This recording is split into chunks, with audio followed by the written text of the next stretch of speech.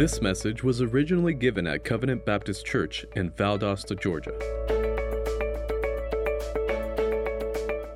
Let's listen to the Word of God from our Sunday morning service. So I'm going to have some issues. Okay, thanks, boss. I'm going to do my absolute best to keep us within time. But, man, there's so many things that we want to share and talk about today. And, you know, Pastor Jason opened up the service with a call to our families. If there is one thing that I love about this church is our families. Man, we have so many good families here in our church, top to bottom. And I'm thankful for each and every one of you. And the reason why I bring that up is because your impact in this world matters. And the best way that we can impact this world statistically, and it's amazing, statistically is through our families. Now, let me speak about one issue in particular. In a study done with Institute for Family Studies, a recent study a couple days ago, they talked about the issue of fatherlessness in the home. And I just want to share it with you so you guys get a picture of like just the impact that a father can have for a child and in a family. The study says there's a large body of research that fathers are important. They're trying to figure out, are fathers really important for the family? And they ask this question, but exactly how do fathers positively affect their children? A team of researchers looked specifically on how father involvement affected adolescent behavior, which is a good indicator of future well-being and success over a 10-year period starting at the age of 5. I mean, think about that. Kid is 5 years old without a dad. A simulation based on the data indicates that increasing father involvement among lower socioeconomic status families reduces gaps in behavior outcomes. Think about that. If a dad is in the home and present, he reduces bad behavior such as aggression, depression, delinquency. I think that's interesting, right? The study shows the effect long-lasting, with a father's earlier life presence having a significant impact on later adolescent behavior. There's so much that I can share from this article, and maybe we can, pass it to you via email. But I encourage you just to look at the issue that we have at hand. There are kids growing up in our community, in our state, and around the world, and they do not have a dad, and they do not have a mom. That is a world that is foreign to me, but through our virtue of international adoption, we have seen what that world looks like. But today is a special day. It is Orphan Care Sunday, and across our nation and the rest of the world, the church of the Lord Jesus Christ is linking arms with one another on one issue, which is a gospel issue, and bringing awareness in the light of the gospel of Christ on fatherlessness, abortions, and broken homes. The reason why we identify this as a gospel issue is because in each case, fatherlessness, abortions, and broken homes, the gospel of Christ is the antidote in bringing hope to the hopeless in their situations. We saw in the videos, they threw a lot of stats and numbers at us. And let me just repeat some of those to you. Today, there are over 150 million orphans in the world. It's incredible.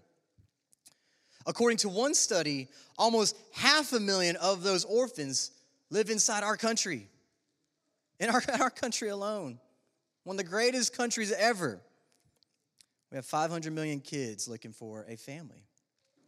In Georgia alone, there are over 14,000 to 15,000 children in foster care, and thousands of these children are on a waiting child's list ready to be adopted.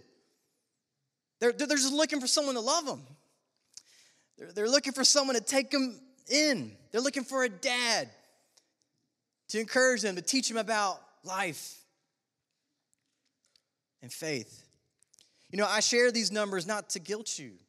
We don't want to do that. That's not the approach we want to take here at Covenant. Rather, it is to inform you of the reality that we have before us.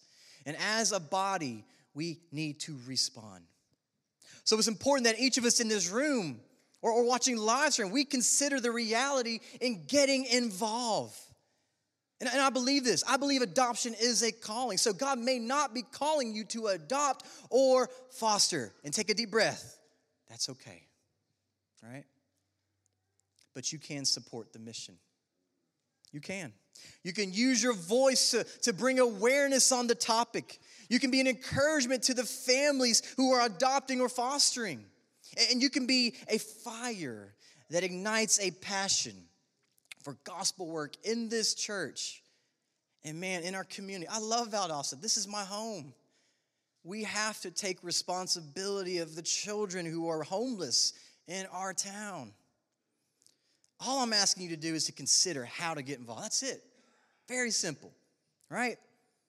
And one way that you can identify how to get involved is what we've been talking about past year, through intentional prayer to the Lord.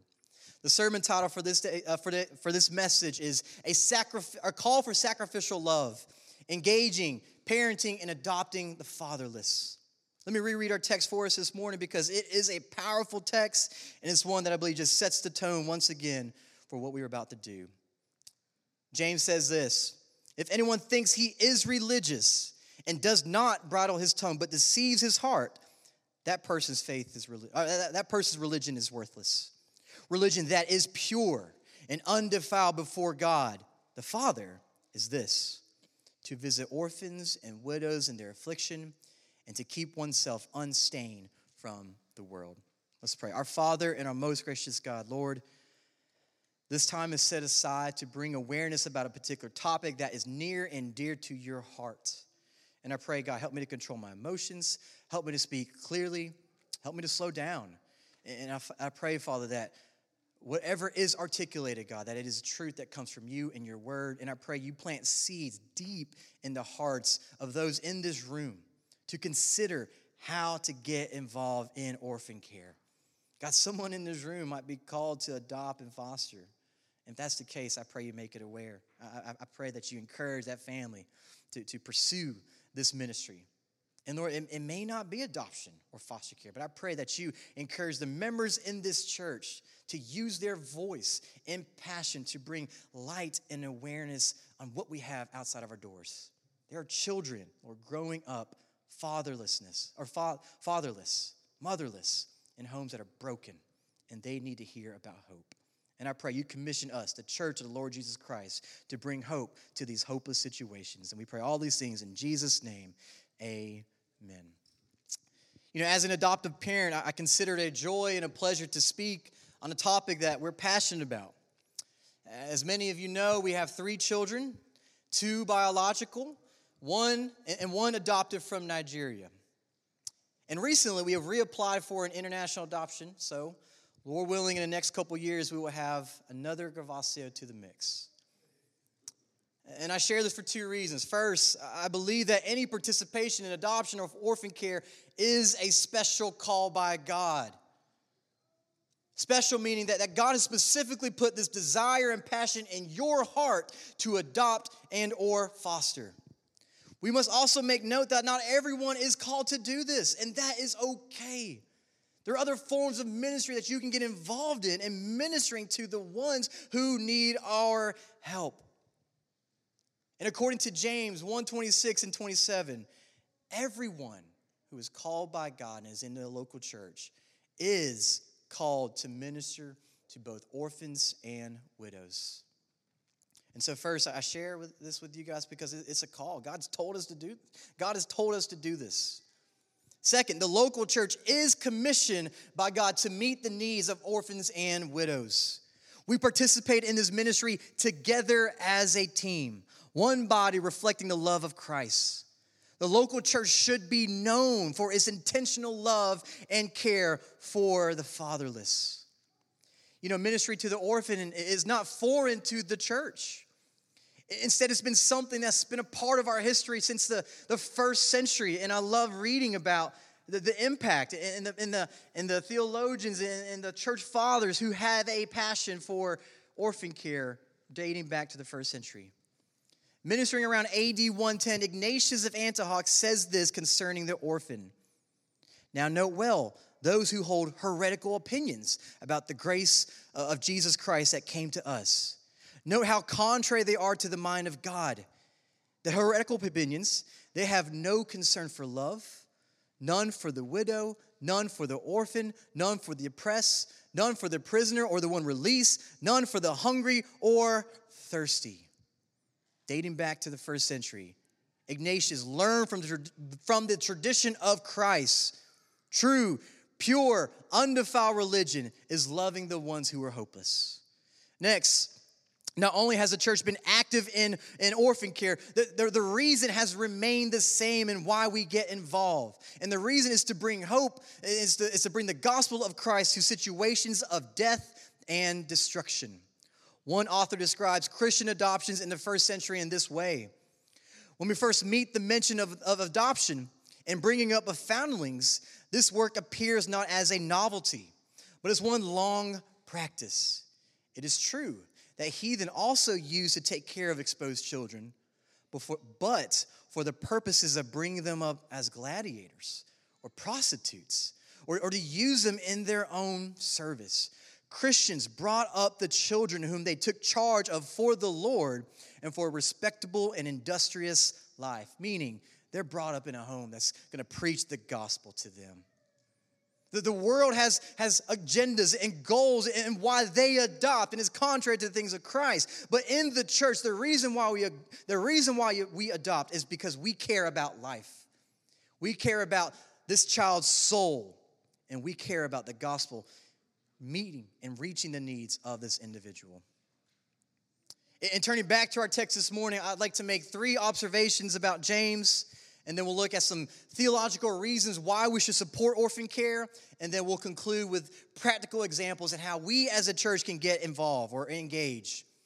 The first observation is this: it's possible to be religious and be far from God. Listen to what James says in verse 26. If anyone thinks he is religious and does not bridle his tongue, but deceives his heart, this person's religion is worthless. I need to slow down. I'm so sorry. Notice first, it's possible to be religious and be far from God. Remember, James is writing to a group of believers who converted from Judaism to Christianity. One reason why this is important is that the Pharisees and the others in a religious sect focus on the externals of religion, while Jesus focused on the heart. According to James, it is impossible to genuinely care for someone like an orphan, a widow, or a brother and sister in need if you have an uncontrollable tongue. Why? Because genuine faith is represented by being quick to hear, slow to speak, and slow to anger. I think that's fascinating that James makes the connection with speech and our heart in relation or in contrast to pure, undefiled religion. A worthless faith is the opposite. A worthless faith is a person who is sharp, quick, and when they speak, anger. You see nothing but anger from them. The reason why an uncontrolled tongue is a picture of a dead and worthless faith is because it represents a heart of pride, arrogance, and lack of compassion, which is vital for orphan care or ministry to the orphans. Matthew 12 says this: either make the tree good or its fruit good, or make the tree bad and its fruit bad. For the tree is known by its fruit. And then you guys know this text. You brood of vipers, how can you speak good when you are evil? For out of the abundance of the heart, the mouth speaks. Verse 37, for by your words you will be justified, and by your words you will be condemned.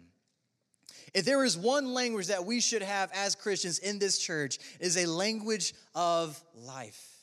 And that speaks life into messy situations. You know, orphan care, man, it's messy. And I miss the Lewises. But they're right. It is difficult to take a child who's been in a home that's been broken and to love them. They're going to have reservations. They're going to have some concerns. They're going to have some things that they are struggling with. Orphan care is messy. It requires a heart operating from the right source with saying the right words at the right time. If your heart is not in the right place, you can damage a child by what you say and how you say it. Words matter. Words, the way you say certain things can open or close the doors in sharing the message of God or the message of Christ to this child. They need to see and hear someone who loves them. And they are in desperate need of hearing those words from you. I love you. I affirm you. Christ loves you. What these children need is someone who will listen and show them the love of God by doing what? Being quick to hear, slow to speak, and slow to anger. Each child has a story, a journey. And we as individuals need to listen to them, to show them we love them and speak into their lives at opportune times. That's how God spoke to us. And think about the orphans in the world right now. Many of them have heard conversations of hate, of disowning, of embarrassment. I mean, the list goes on. But the language of the church speaks something different. And this kind of love, in many ways, is foreign to an orphan. The first time we met JoJo, oh my goodness, it was horrible. He came down, he saw an Asian man, a white woman, he saw his brother, and he just starts crying. And it took forever for him to trust us. But through time, through intentionality, through speaking to his life, through showing him love, that boy ended up trusting us. The practice of listening and caring for the orphan communicates something different to them, something that they are not used to hearing. It's a love that prefers them over yourself. And this kind of love opens doors for orphan care instead of a harsh speech that closes one. The second observation, pure religion is grounded in the wisdom of God. Verse 27, religion that is pure and undefiled before God, the Father, is this: to visit orphans and widows in their affliction and to keep oneself unstained from the world. Wisdom is not the accumulation of knowledge, but the expression of it. Psalms 111 verse 10 says this: the fear of the Lord is the beginning of wisdom, and all those who practice it have a good understanding. His praise endures forever.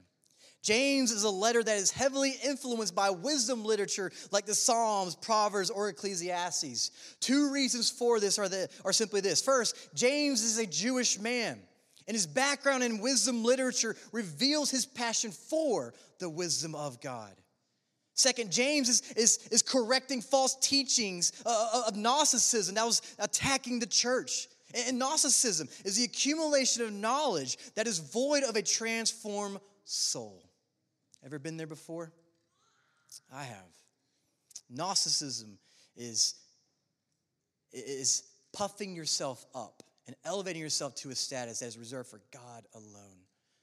Tozer says this of wisdom and of God. In the Holy Scriptures, wisdom, when used of God and good men, always carries a strong moral connotation. It is conceived as being pure, loving, and good. It sees the end from the beginning, so there can be no need to guess or conjecture. Wisdom sees everything in focus, each in proper relation to all, and is thus able to work toward predestined goals with flawless precision. When we respond and act in the wisdom of God, we demonstrate that God is the one who is running the show in our hearts. James uses two words to describe religion that is right before God. First, he uses the word pure. And second, he uses the word undefiled. The word pure connotes the idea of sincerity, genuineness, and anything void of evil. Undefiled connotes the idea of separation from that which is unclean or something unstained. Oftentimes, this word is found in the context of a garment becoming marked or stained by something else. James uses these two words to specifically describe true, authentic religion before God, which is sacrificial love, void of hypocrisy, lies, and deceit. And this love is unstained. It is morally pure. It is good and is motivated by God and not oneself. A religion that is pure and undefiled is grounded in the wisdom of God because it operates with the mind of God. Wisdom acts. And when one acts in the wisdom of God, genuine love is communicated to the person who is receiving that love. I think about my son. The first time we met him, he did not trust us. He did not. He still could eat, but he did not trust us at all. But man, God's love motivated us and pushed us to continue and supernaturally love this boy from a love that did not come from us. We wanted to quit. I'll tell you, the first week we met JoJo, I looked at Molly and I, we kept looking at each other and we're saying, did we make a mistake? Did we make a mistake? He hates us. He literally hates us. Every time he looks at me, he cries.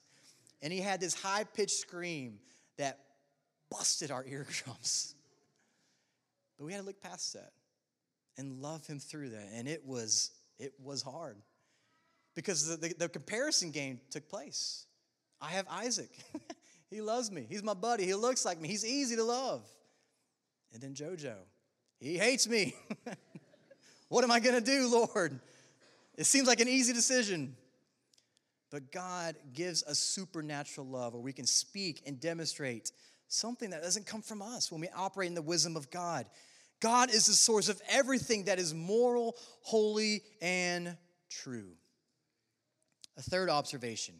God works through the local church to minister to the orphan and widows. Religion that is pure and undefiled before God, the Father, is this, to visit. The invitation is there for you, the church, to visit with orphans and widows in their affliction. It's interesting that James uses the word visit to describe what ministry looks like to an orphan or widow. You know, when we think of visiting, it's like us hanging out and getting a cup of coffee and we're talking. We're having a conversation. While this is definitely implied in what James is teaching, James actually has something else in mind. The word James uses here connotes the idea of meeting or seeing someone with the intention of meeting their need or helping them in their need. There's a problem and you are going to fix it, or you're going to aid in the care of it. Another place where we find this word is found in Matthew 25, as we've heard and seen from the videos. The Lord Jesus says this, "For I was hungry and you gave me no food. I was thirsty and you gave me no drink. I was a stranger and you did not welcome me. Naked and you did not clothe me. Sick and in prison and you did not visit me." James elaborates on this ministry and connecting the work of ministry by visiting the orphan and the widow in times of difficulty and distress. You know, you can tell when a person really loves you when they meet you in those situations of pain, sorrow, and distress, right? We all can relate with that. You've all experienced loss. You've all been through some situation that's been brutal to your life, to your marriage, and to your family. But maybe there was someone that God sent to you that ministered to you during that time of need. What did that person communicate to you? He loved you. His love for you is real. It's evidence. The time, the money, the finance, everything that was invested in you was for you, not for them. The church is to be actively involved in the ministry and care for orphans and widows who are in times of need, distress, and pressure. They are the ones who really need our help in ministry. God doesn't call his angels to minister to them. Instead, God calls redeemed children of the Most High God. So why do we do this? Why do we respond? Why do we visit the needs and minister to the orphan or widows? We do this because God's love is sacrificial, and he expects our love to be sacrificial for them. This is what James has been teaching about throughout this book. Genuine faith will continue to trust God throughout all circumstances in life, the good and the bad times. Genuine faith will pray and seek the wisdom of God over the wisdom of man. And lastly, genuine faith will seek to love the least of these, expecting nothing in return. Responding to the needs of orphans and widows is an expression of genuine faith in Christ. And for the sake of time, let me just skip down. We love, church. You know, Michael, you know this is one of my favorite verses. We love because God first loved us. The reason why we adopt is because we have been adopted by God. So we adopt the fatherless. You know, engaging in orphan care forces you. It forces you to die to yourself and to trust in God alone. It will challenge you financially, physically, and spiritually. But in the end, it is worth it. When you answer the call to love a child or a widow who is not related to you biologically, you are demonstrating a faith that comes from God and not from you. God desires for the church to be involved in the lives of these who need our help. And it's pure and undefiled if you love somebody, expecting nothing in return. You know, before we got to Nigeria, there was a little bit that we knew about JoJo and his backstory. Really, the only thing we knew about him was his birth date and where he was found, which was in a warehouse. When we got into Nigeria, we started to learn more from the social workers, and honestly, his story was humbling. First off, my son did not have a family to care for him. Nigeria is a very poor country. And although it may seem terrible for a mother or a father to abandon their son, they could not take care of him. They couldn't.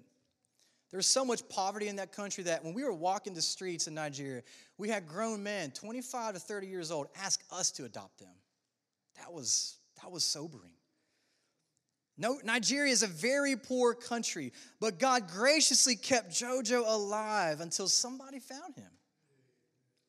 Second, that warehouse where JoJo was found, in that warehouse were 9 other babies, if not 9 other babies who were all virtually probably newborns. And in that group, a total of 10 babies, 9 of them didn't make it. I remember listening to our social worker, and she was telling us that story, and I was just shocked. I was immediately drawn to just, you know, the sorrow and the frustration and the pain of sin. Death is real. 9 babies lost their lives. But I was also reminded of God's grace. Although these precious lives were lost, 1 child was saved. And that boy became my son. You know, third JoJo is actually short for Joseph. And the reason why the orphanage named him Joseph was because he escaped death. JoJo was graciously spared from death to life, and God has been so kind to let him in our family. You know, we talked about it during the process and after the adoption. He really is the missing piece in our family. That boy is insane. He is silly. He loves to eat. He loves to smile. He loves you guys.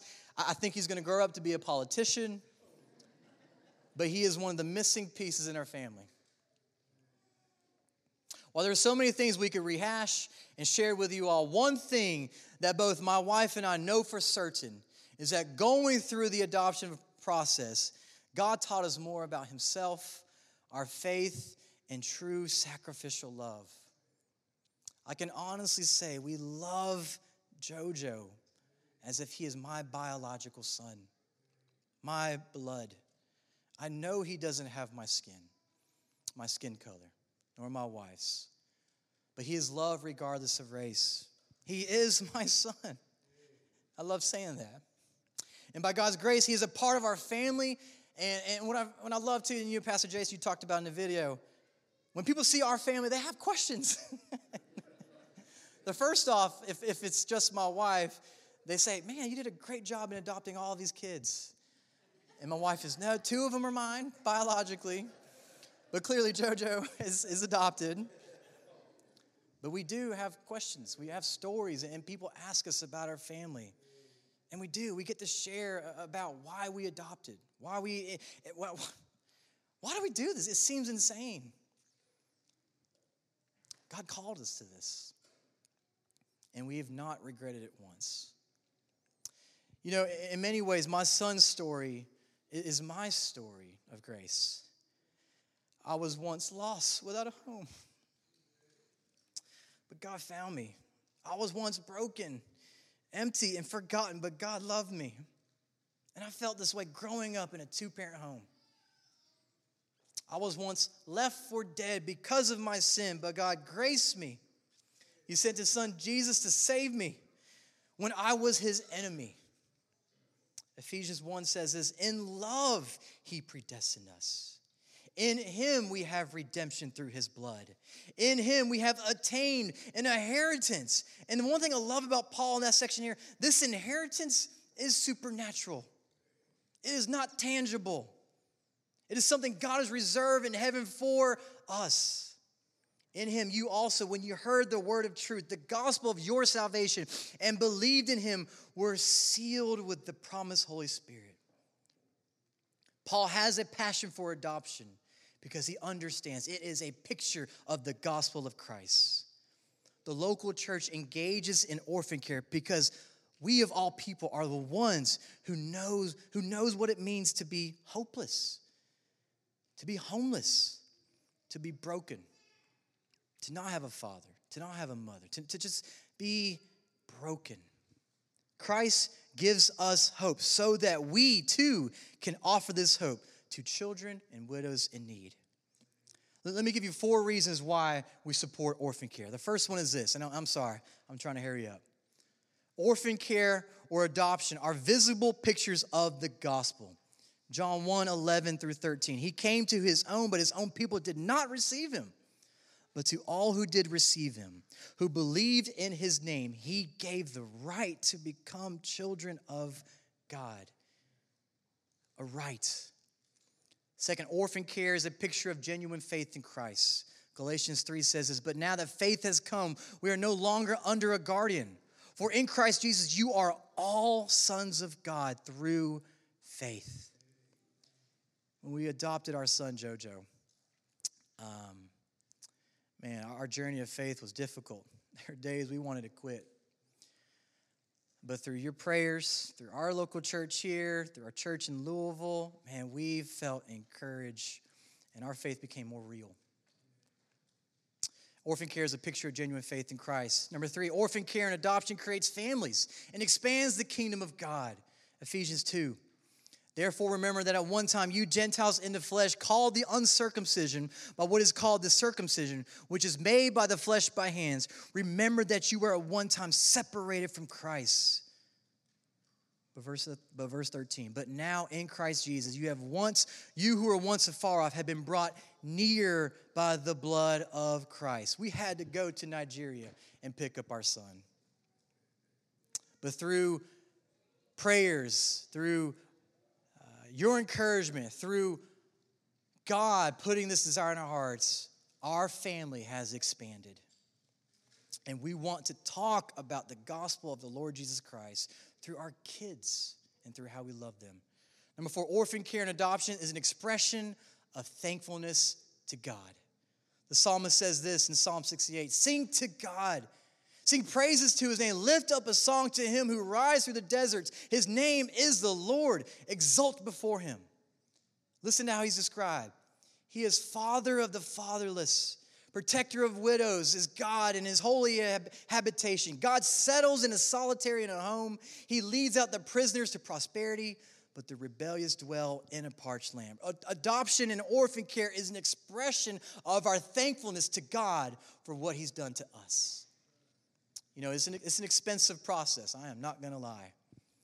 You know, it's around $35,000 to $40,000. But my wife and I would tell you, every dime raised from our personal finances through loans was worth it. But think about this. A life costs $40,000. That's terrible. But they are opportunities. They are not obstacles for us to shy away from. The funds will be there. And you guys remember when we did the yard sale, we needed $5,500. Wow. That day we raised $5,500 and some change. God supernaturally works in ways that confirms and gives confidence to his children. I got your back. So how can we respond? First off, I encourage us as a church, fast and pray about getting involved. Maybe you need to adopt, maybe you need to foster, or maybe you need just to support the families who do. Second, get educated. If you want to get involved in foster care, I encourage you to take an impact class that is faith-based. My good friend, Pastor Jay at Redland Baptist Church, he has a faith-based impact class at Camp Rock. You will learn about Christ. You will learn about ways how to minister to children through the gospel. The state will not tell you how to teach these children. Through Jay and this ministry, you can learn how to engage through faith for a child who needs to hear the gospel of Christ. Number three, one that I need to remind myself about this challenge. Change your budget to support an adoption or somebody who's adopting. Change your budget. If you're living on 85% of your income, maybe bump it down to 80%. This is a huge task, but this is one finite way where you can get involved and take the monies that God has blessed you with and support somebody. Number four, join an adoption or foster care support group. Because of COVID, we'll do it virtually, but join a foster care support group. Number five, talk with families who have adopted. You have families in this church who have adopted in foster care, and we want to share our stories with you. We do. They are stories of grace, and every time we talk about it, man, we're going to cry. But that is the power of the gospel. Listen to our story. Listen to the stories in the families here. Every child adopted and fostered in this church is worth it. And then lastly, be an encourager. Be an encourager to the families who adopt. Be an encourager to each other. And talk about what it means to adopt in this church. We started, this orphan care race, or this 5K 2 years ago. And man, it's blowing up. And your support and your involvement in that race is an encouragement to us. And I pray that God will continue to open more doors, but also put in your heart and my heart to love and adopt more of these children if the Lord seems fit. Let's pray. Our Father and our most gracious God, Lord, forgive me. I know I rushed through that, but I pray that you use your word to speak to the hearts who needed to hear the message about orphan care. Lord, not everybody in this room is called to adopt, and we understand that. But Father, we have a foster care system that is plagued with kids who do not have a home, and we know the goal of foster care is reunification. And God, there's a family at the other side of this child, Lord, who is broken. And so, Lord, we may not be called to adopt, but we might be called to foster. And in the process of fostering, I pray you identify the families who need to go through an impact class, learn from Jay and Camp Rock, and minister to the child and the families affected by brokenness. Lord, we confess before you, we cannot do this on our own strength, so we need you to supernaturally work inside of us. Some of us are fearful. Some of us want to adopt, but we don't have the means. Some of us want to foster, but Lord, we're not ready. God, answer these requests. Give us the wisdom and how to respond. And Lord, help us to not operate in fear, but in faith. In Christ's name that we pray. Amen.